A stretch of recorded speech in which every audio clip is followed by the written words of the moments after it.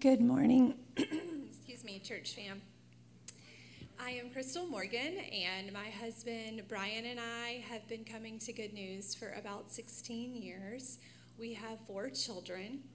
They're on the front row over here. Well, one of them is, and we have a lovely friend holding the sleeping baby in the middle. Excuse me. If you are new or visiting, we are so glad that you are here. There is a Connect card on the seat back in front of you. We would love to know that you joined us this morning for worship. Fill out as much or as little information as you would like for us to know and drop it in the black box on your way out. Excuse me. We have a Discover Good News class. If you have been coming to Good News for a while and you would like to make Good News your church home, the dates are on the screen. Again, how do you register or sign up for that? Fill out the Connect card. Let us know what day you would like to attend. Childcare is provided. And drop that in the black boxes on your way out. I am on a team that is organizing our Hello Fall event this year, and we are working really hard, yes, behind the scenes. It is October 29th. That is a Sunday. It is a Super Sunday. And we are looking forward to a chili cook-off.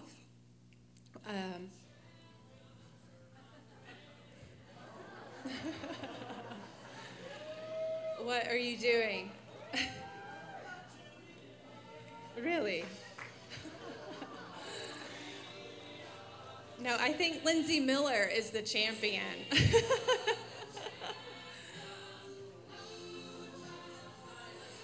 Okay.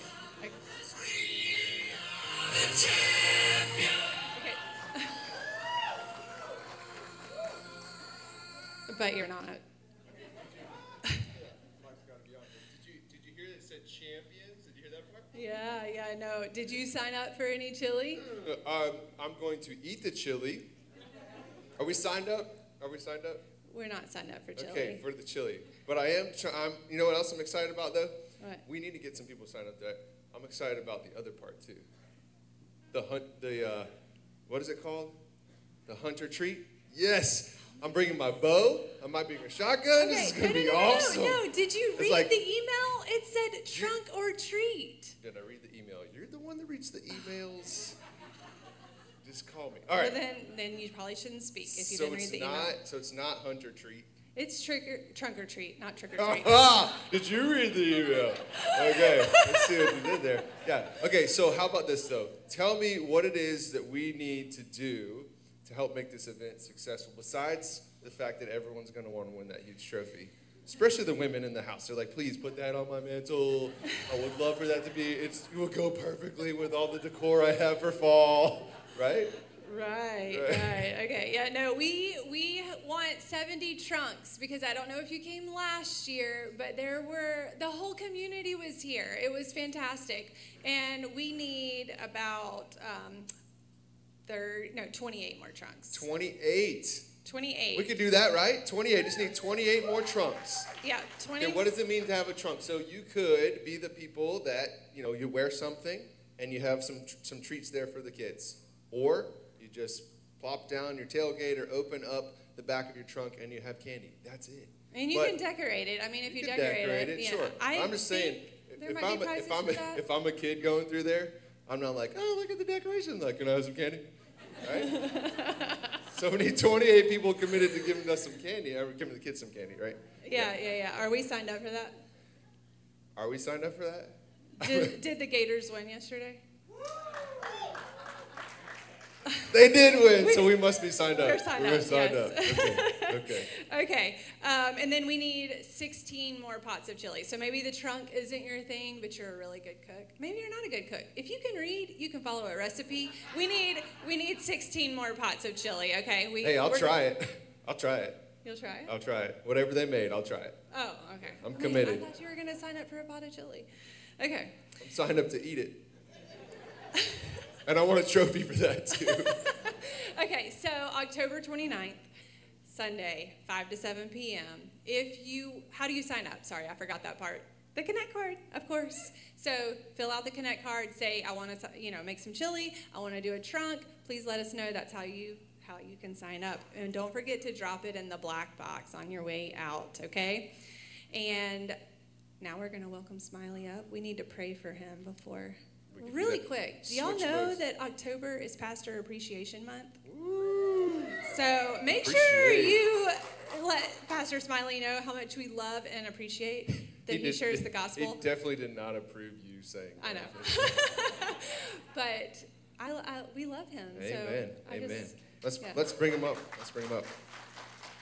Father God, we thank you for the opportunity to gather together and be reminded of the gospel and the power of the gospel in our own lives and the lives of others. Lord, I pray that you would speak through Smiley this morning, open our hearts and minds to be able to listen to what you have to say to us, Lord. I pray as we talk about leadership that you would just be ever present in our families, in our homes, in our church and community.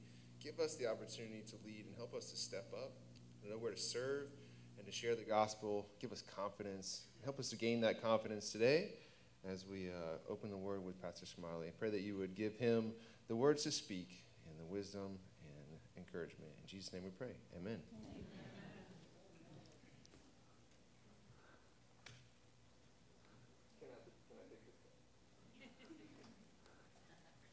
That's a pretty tough act to follow there, right?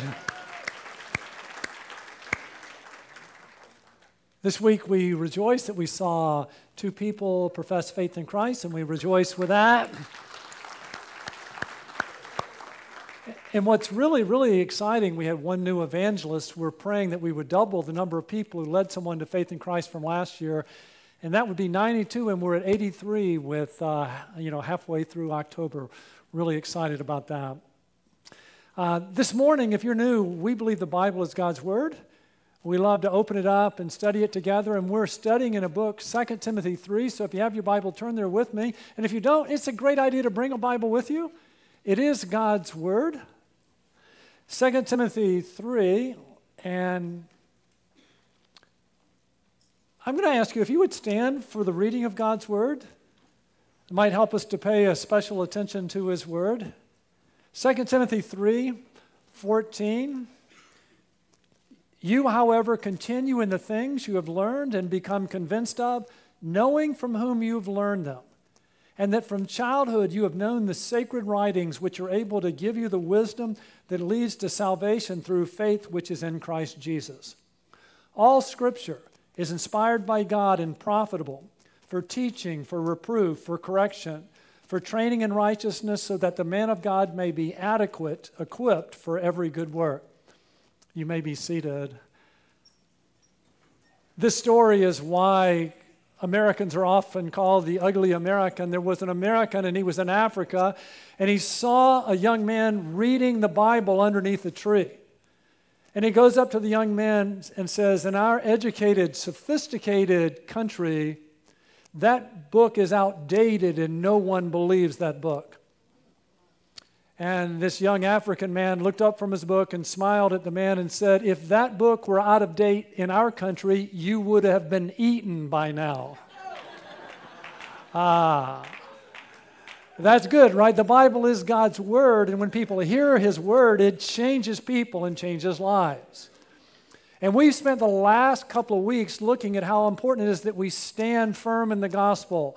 That the Bible says in the last days, difficult days will come, and so we've learned to stand firm. And if we're going to stand firm, we need a foundation to stand on. And that's what we're going to explore today. We're going to look at the authority of Scripture. The authority of Scripture, and our point for the message today is really our core belief about the Bible. So I'm going to ask you, would you read this point with me? We believe the Bible is the Word of God and has the right to command our belief and action. All right, you can do a little better than that. Let's do it again. We believe the Bible is the Word of God and has the right to command our belief and action. Now, some messages take a little more thinking than others, so sometimes when there's a lot of theology in a message, well, come on, take out your I love theology, because theology means the study of God, and you're smarter than the average congregation, and We're going to have to think a bit. But it'll be if you'll think with me, you'll be glad you did. And here's why. The first temptation of Satan, the first thing that he did in the garden is he said, what? Has God said? So the very first temptation that Satan had was he questioned God's word. Don't we live in a culture like that? You don't believe that book. It was written by men. It's not reliable, so pay attention. It's interesting. The two things Satan did was, has God said, and then he says, God's just trying to keep you from having fun. That God is against fun. So how do you spot the devil's lies? One is he questions God's word. The other is he says God's against fun. He wants to make you miserable. To which I would say, we do a really good job of that all by ourselves, don't we? So, let's begin to unpack. We believe the Bible is God's word and has the right to command our belief and action. Now look at verse 16. We're going to learn two things about God's word. All scripture is inspired by God and profitable.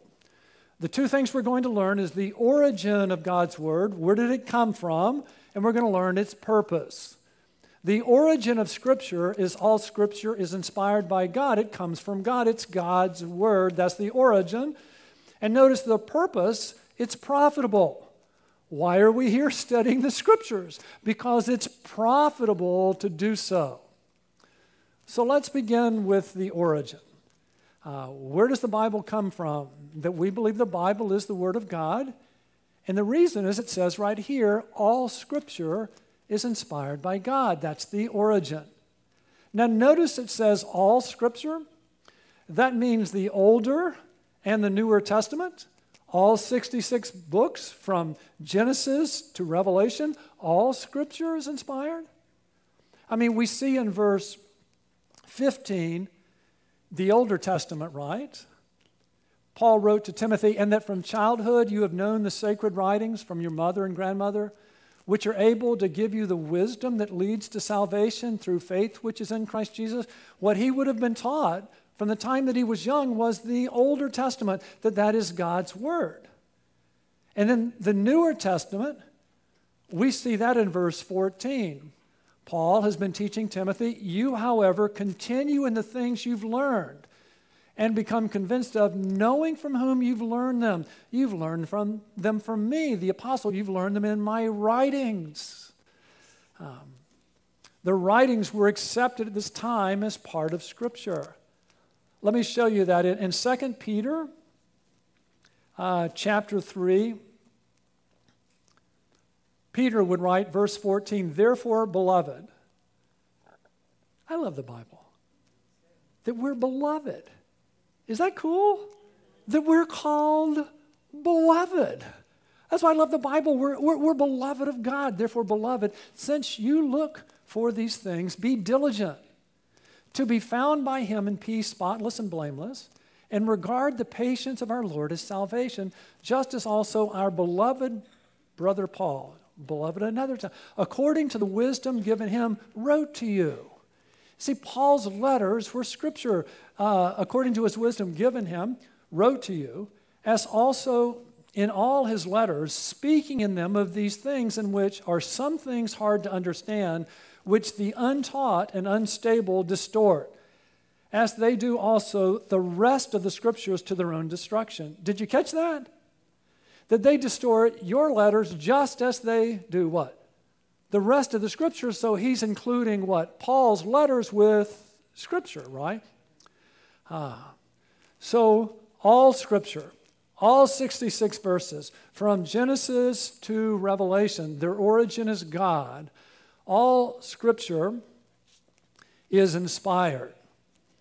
Now, the reason we put on our theological hats is I'm going to give you a theological vocabulary, and this is worth remembering. It's worth writing down. It's worth remembering.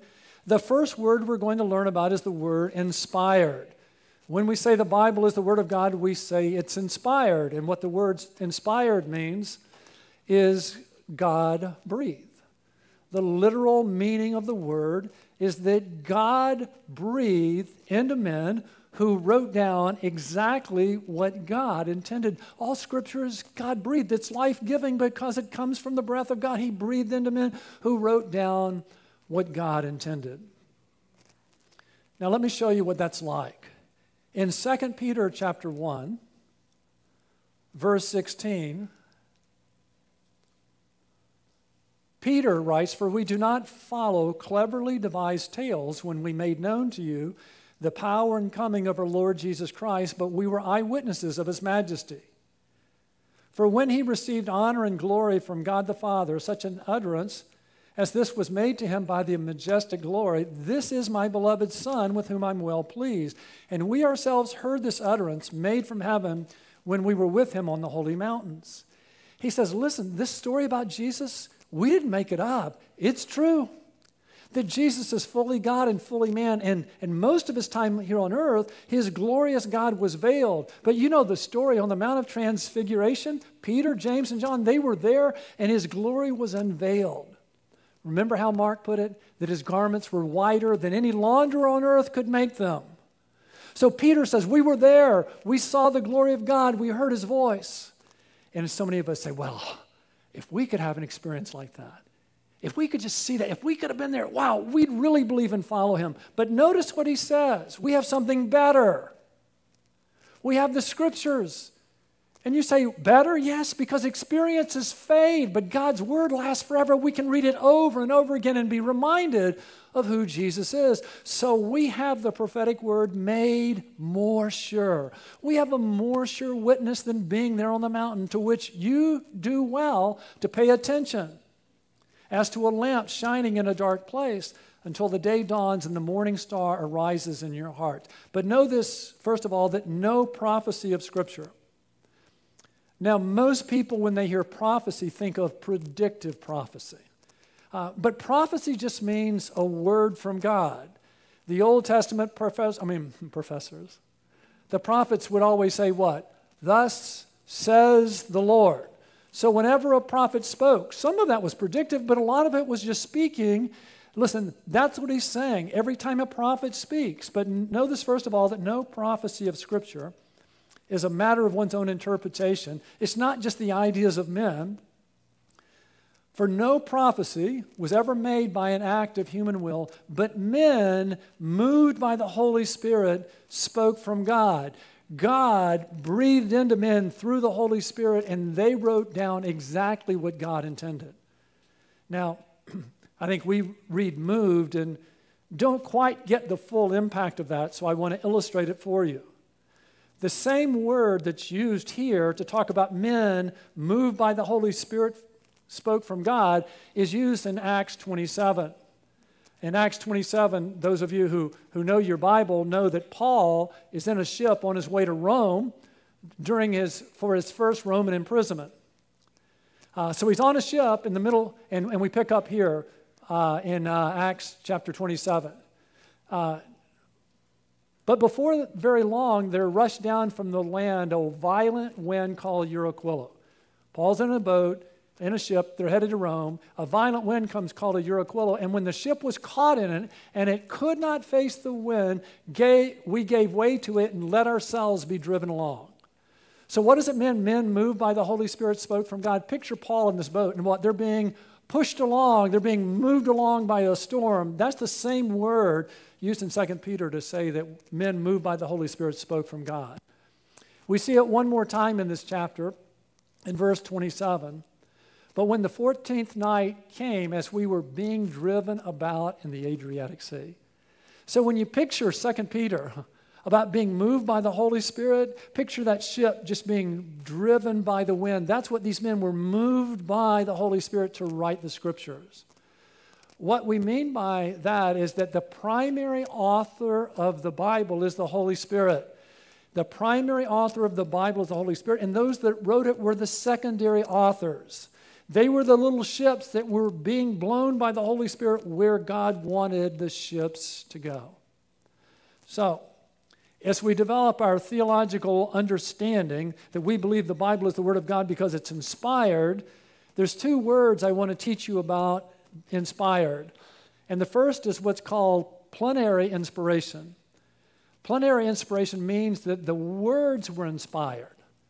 The very words of Scripture were inspired, that God breathed into men the words that he wanted written down. We believe in plenary inspiration, and then another big word, what's called organic inspiration, and that means the entire person was inspired. So, listen, Matthew and Luke, their whole beings were inspired to write the Scriptures, but they didn't cease to be them. So you see the personalities of the authors in the Scriptures because their personalities are still there because God inspired the whole person. So Luke was a doctor, and so Luke will tell you that the person was blind because that's what's important to him. He's a doctor, he's blind. But Matthew was and tax collectors do what? They count. So what does Matthew tell you? There were 2 blind men, right? Because that's what was important to him is he saw 2 of them. So what we've seen so far is we believe the Bible is the Word of God, that it's inspired. God breathed into men the very words, their whole being, so that what was written down was exactly what God intended. Now, the next theological word that it's important to understand is the word inerrant. Inerrant means without error. We believe in the inerrancy of Scripture, that the God of truth revealed himself to men who wrote down what God intended, and the Scriptures as originally given were without error in inerrancy. And we believe the Holy Spirit, who inspired men to write the Scriptures, has preserved the Scriptures so that what we have today is the Word of God. Inerrant, or inspired, inerrant, one other important word to understand, and that's the word infallible. And what the word infallible means is the Bible is trustworthy. It's trustworthy. It's reliable. That means there's no whoopsies in there. Remember last week if you were here? 2 weeks ago, I'm reading in the Bible, and the words there that says revilers, and I said revelers. So remember, I came back last week and I said what? Whoops. I read the wrong word. But what infallible means is God will never say to us, whoops.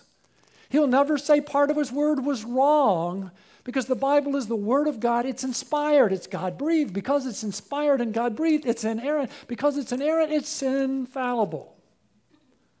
So the first part we wanted to understand is the origin of Scripture, and that's what we've learned so far, that we believe the Bible is the Word of God. We looked at what that means, that it's inspired, it's God-breathed, it's inerrant without error, and it's infallible, it's trustworthy.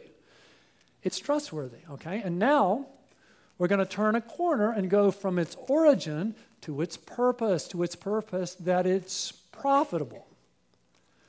Profitable. All Scripture is inspired by God and profitable.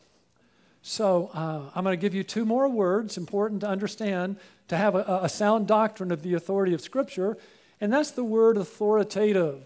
Authoritative, and what that means is our final authority for belief and action is God's Word. When we want to know what doctrines to hold to and believe, we read the Scriptures because the Scriptures are our final belief, our authority on what to believe, and then action. When we want to know how to live, what marriage is, the proper place for sex, how many sexes there are, we read the Bible because the Bible is our final rule and authority for belief and action, faith and practice. One more word, very important, from authoritative is the word sufficient. We believe the Bible is sufficient, that everything we need to be saved, to follow Jesus and to be equipped for every good work is in this book. I mean, that's pretty cool, isn't it? Do you know there's way too many lawyers in my family? There's a lot. And if you go into their offices, there's all these books. And we have one little book, and it's sufficient. It's sufficient. Everything we need to be saved, everything we need to follow Jesus, everything we need to be equipped for every good work is in one book. Oh, and you know why I love the Bible? I mean, there's cookbooks that teach you how to cook. And there's math books. and they teach you how to do math. But there is no book like this book. And that from childhood, you have known the sacred writings which are able to give you the wisdom that leads to salvation through faith which is in Christ. There is a book that gives wisdom that leads to salvation. I mean, I think all of us, we look at the world around us and we say, what?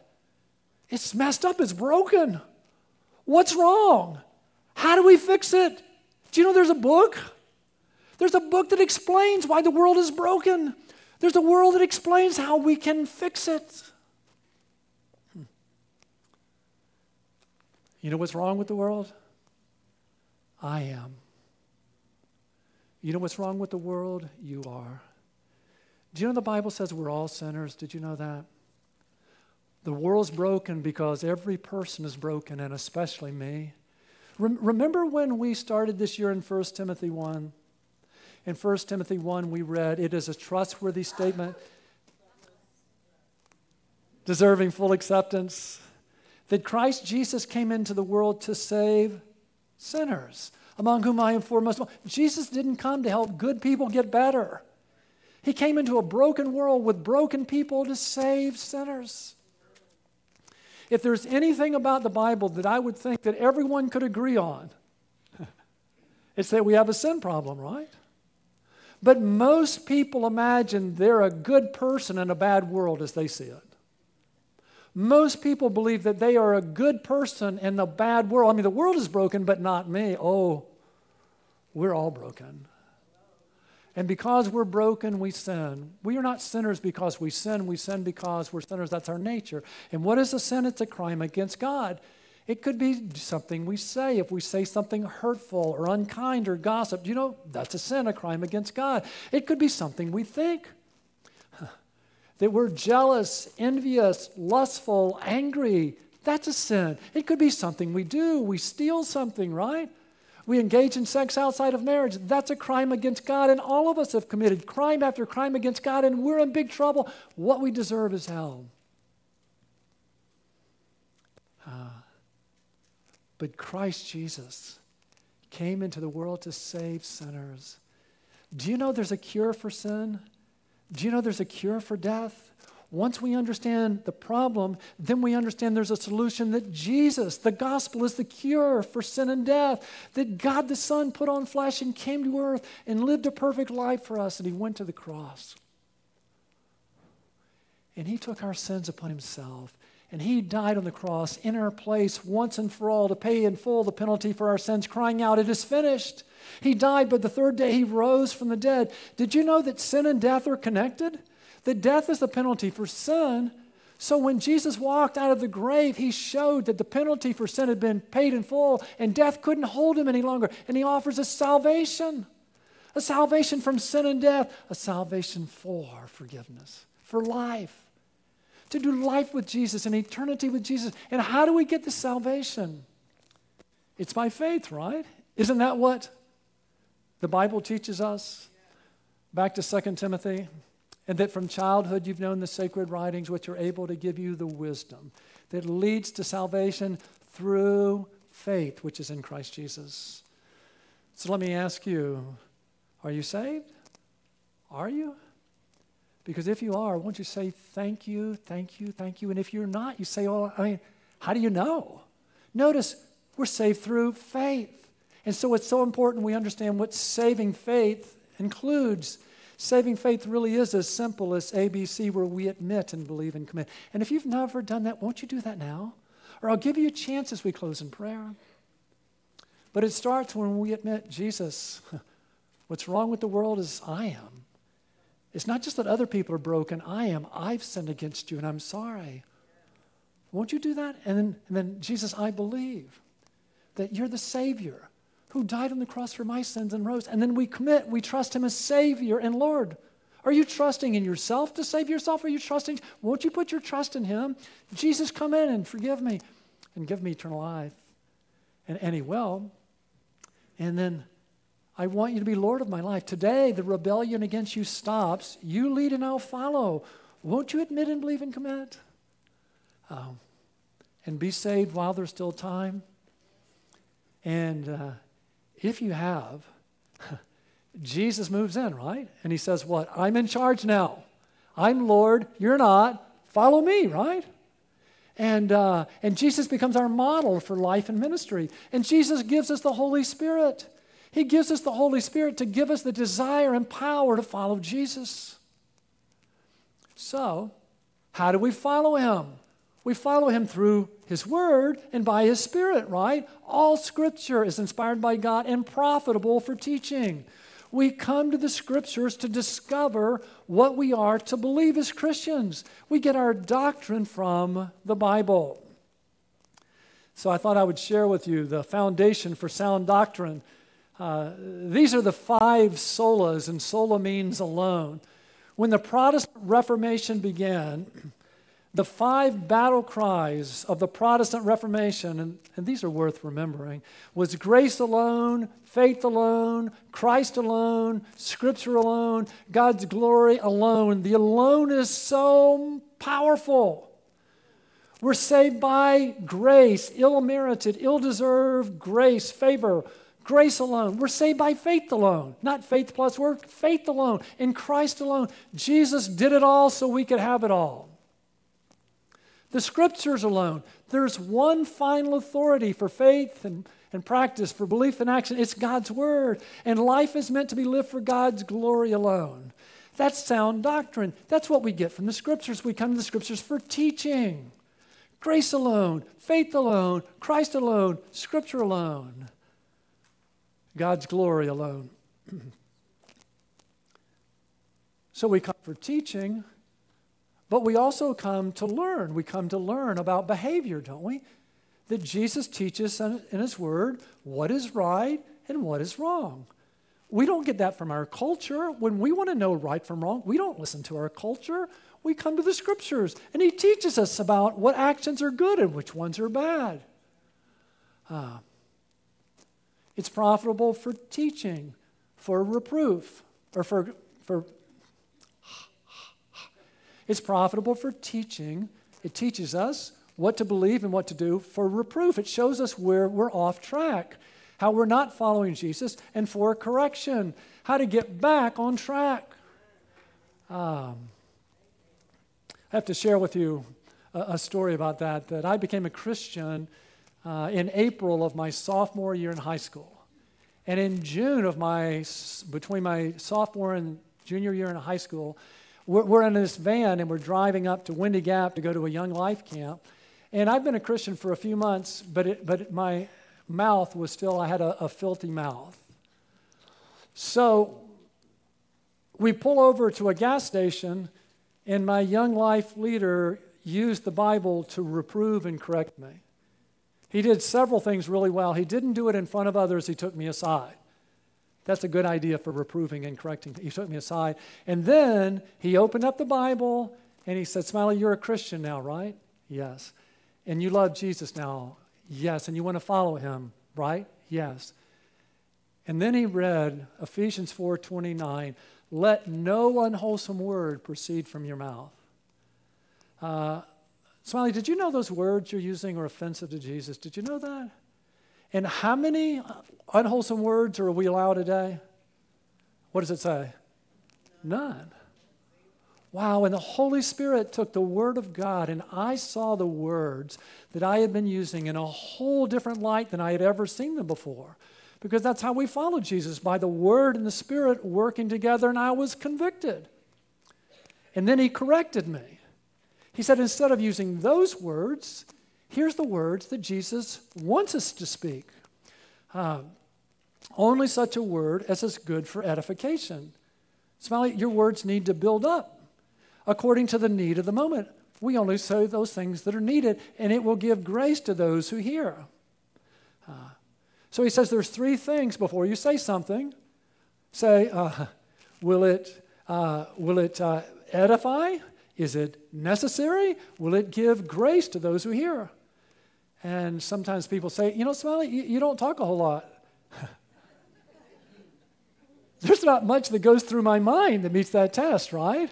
That it's going to give grace, that it's necessary, that it will build up. Wow.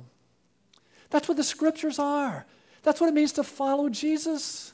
Look, we come to the Bible for teaching, but also to learn about behavior. And sometimes when we come, we're reproved. And then we're corrected.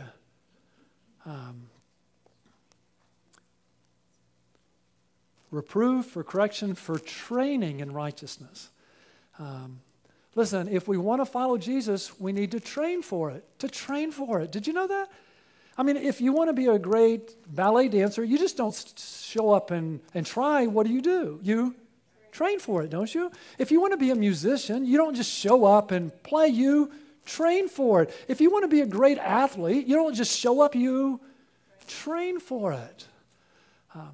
But I want you to understand with training in righteousness, this is really important. There's two kinds of righteousness. There's two kinds of righteousness. There's passive righteousness and there's active righteousness. And a lot of Christians get confused. That's why we're putting on I Love Theology. Passive righteousness is something we receive. We receive passive righteousness. The moment we believe in Jesus, He takes all of our sins and we're forgiven and we're given His righteousness.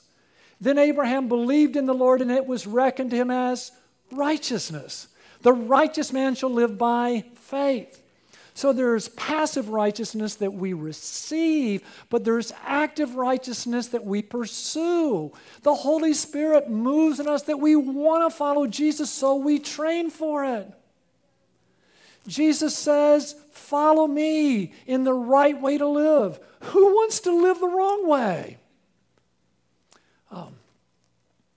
The Bible reveals Jesus as true. He really lived and died and rose. But the Holy Spirit reveals Him as treasure. Treasure. He's your treasure. And you know why that's so important? Because when Jesus is our treasure, following Him will be our pleasure. And so the Holy Spirit's always saying, look at the life He lived. He lived a beautiful life, a righteous life. Don't you want to live like that? Follow Jesus. I mean, who wants to train in wrongness? We want to train in what? In righteousness.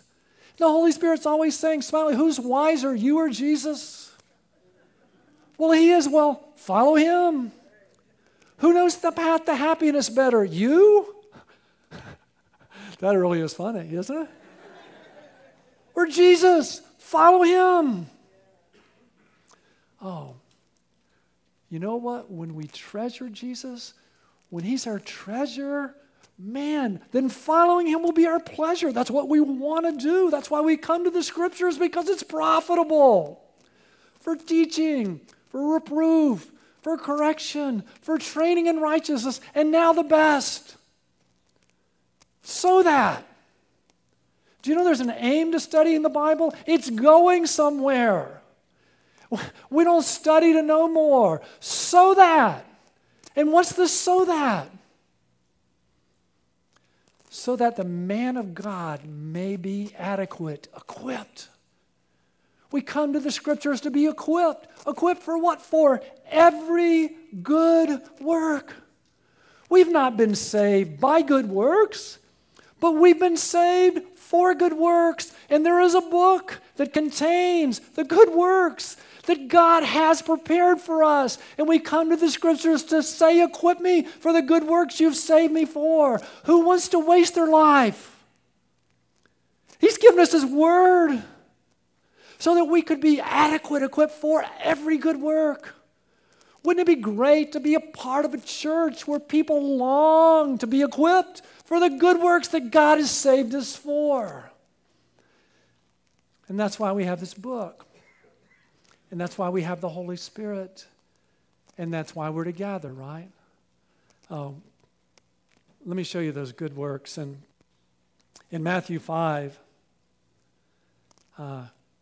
you are the light of the world.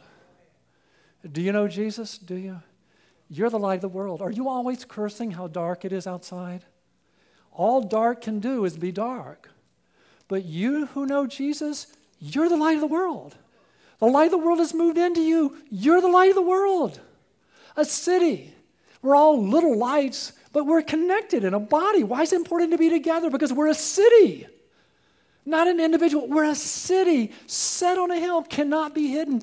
Nor does anyone light a lamp and put it under a basket, but on the lampstand, and it gives light to all who are in the house.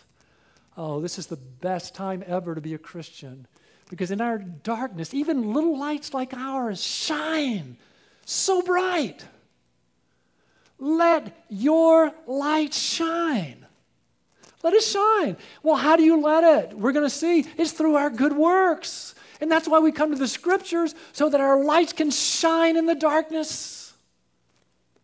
Let your light shine before men in such a way that they may see your good works and glorify your Father who is in heaven. Jesus is our model for life and ministry. And when we follow him in life, we light up the darkness. Oh, when I love my wife like Christ loved the church, I light up the darkness. When I love my children and grandchildren the way Christ loves me, I light up the darkness, and you can too. He's our model for life and ministry. When I love one another in the body of Christ, I light up the darkness, and you can too. When I love lost people and share the gospel, I light up the darkness, and you can too.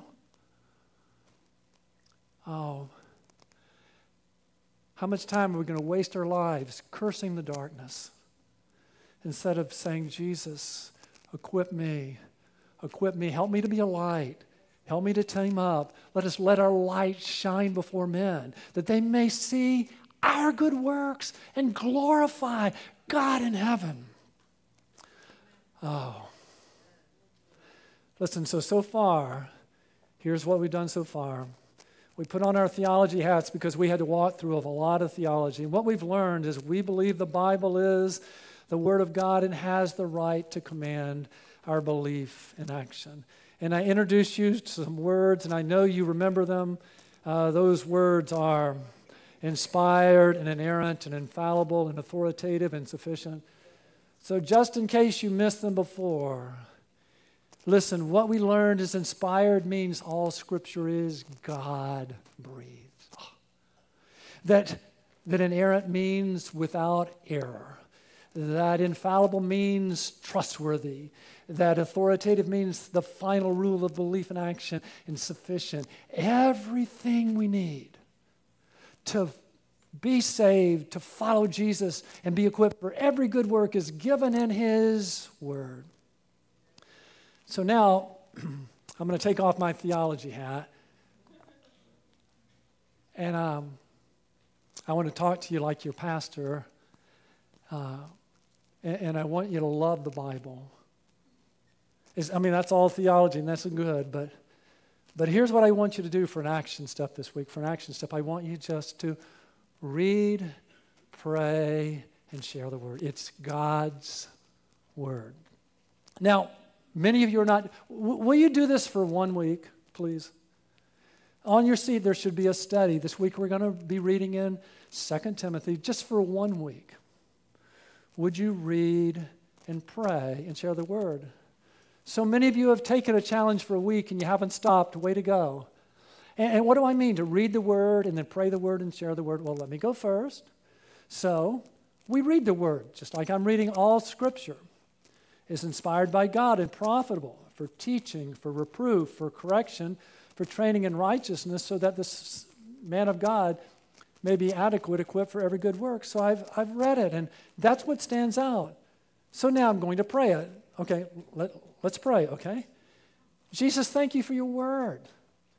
Thank you for your Word that is profitable for teaching, for correction, for training in righteousness. Lord, help me to be equipped for every good work. Thank you, Jesus. Amen. You see, you read the Word, then you pray the Word. Hey, did you know, I'm sharing the Word, that it's God's Word? That I can almost hear someone say, Smiley, do we have to read the Word and pray the Word and share the Word? Do you know we have an amazing ability to take gifts from God and turn them into burdens? There are Christians all around the world who would sell everything they have to own a copy of the Word of God, and we sniff at it.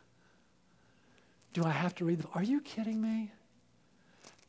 We have the Word of God, and we get to read His Word. We get to pray His word. We get to share His word. Our oldest daughter, Lydia, she loved books. She would get a stack of them, and then she'd back into my lap, and she'd say, "Read to me, Daddy." And I was such a lousy dad that I would try and skip pages. Those of you laugh, you do that too, right? No, Daddy. Read them all.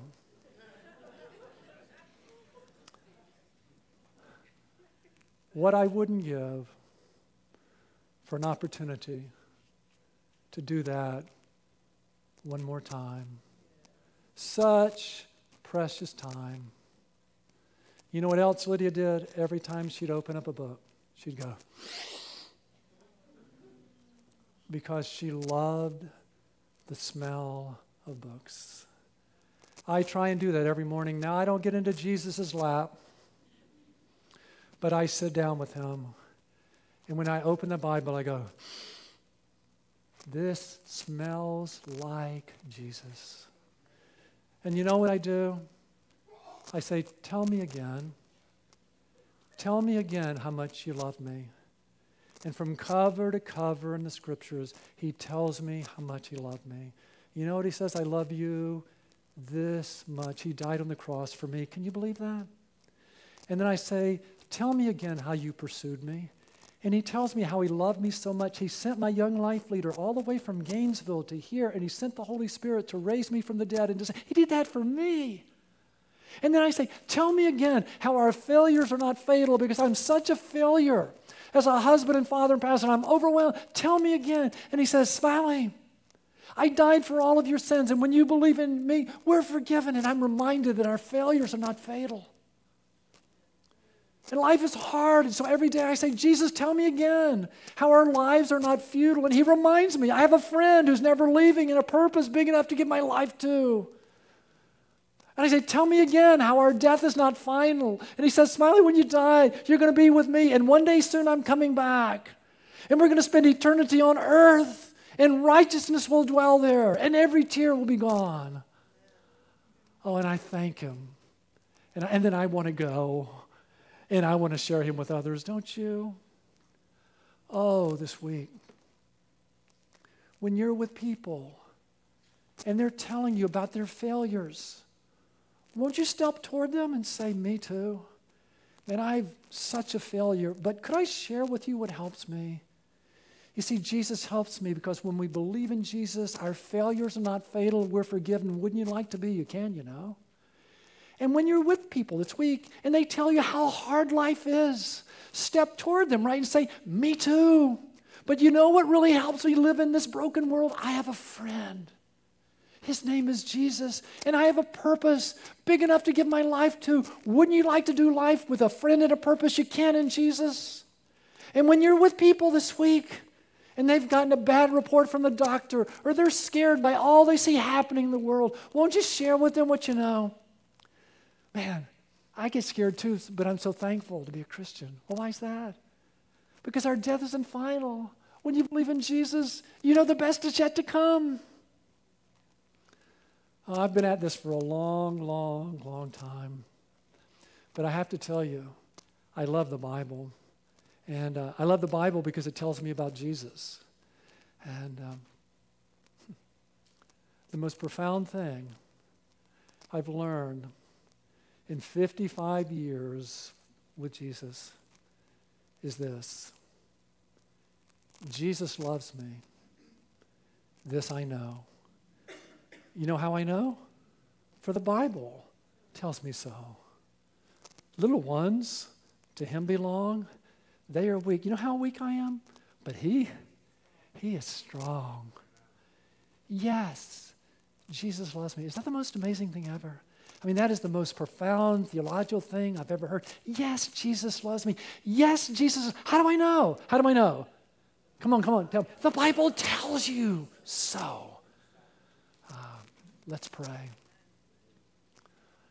Jesus, thank you. We have a Bible to tell us how much you love us You loved us so much you left heaven to live a perfect life, to die on the cross for our sins and rise so that we could be saved from sin and death and be forgiven and do life in eternity with you. Thank you.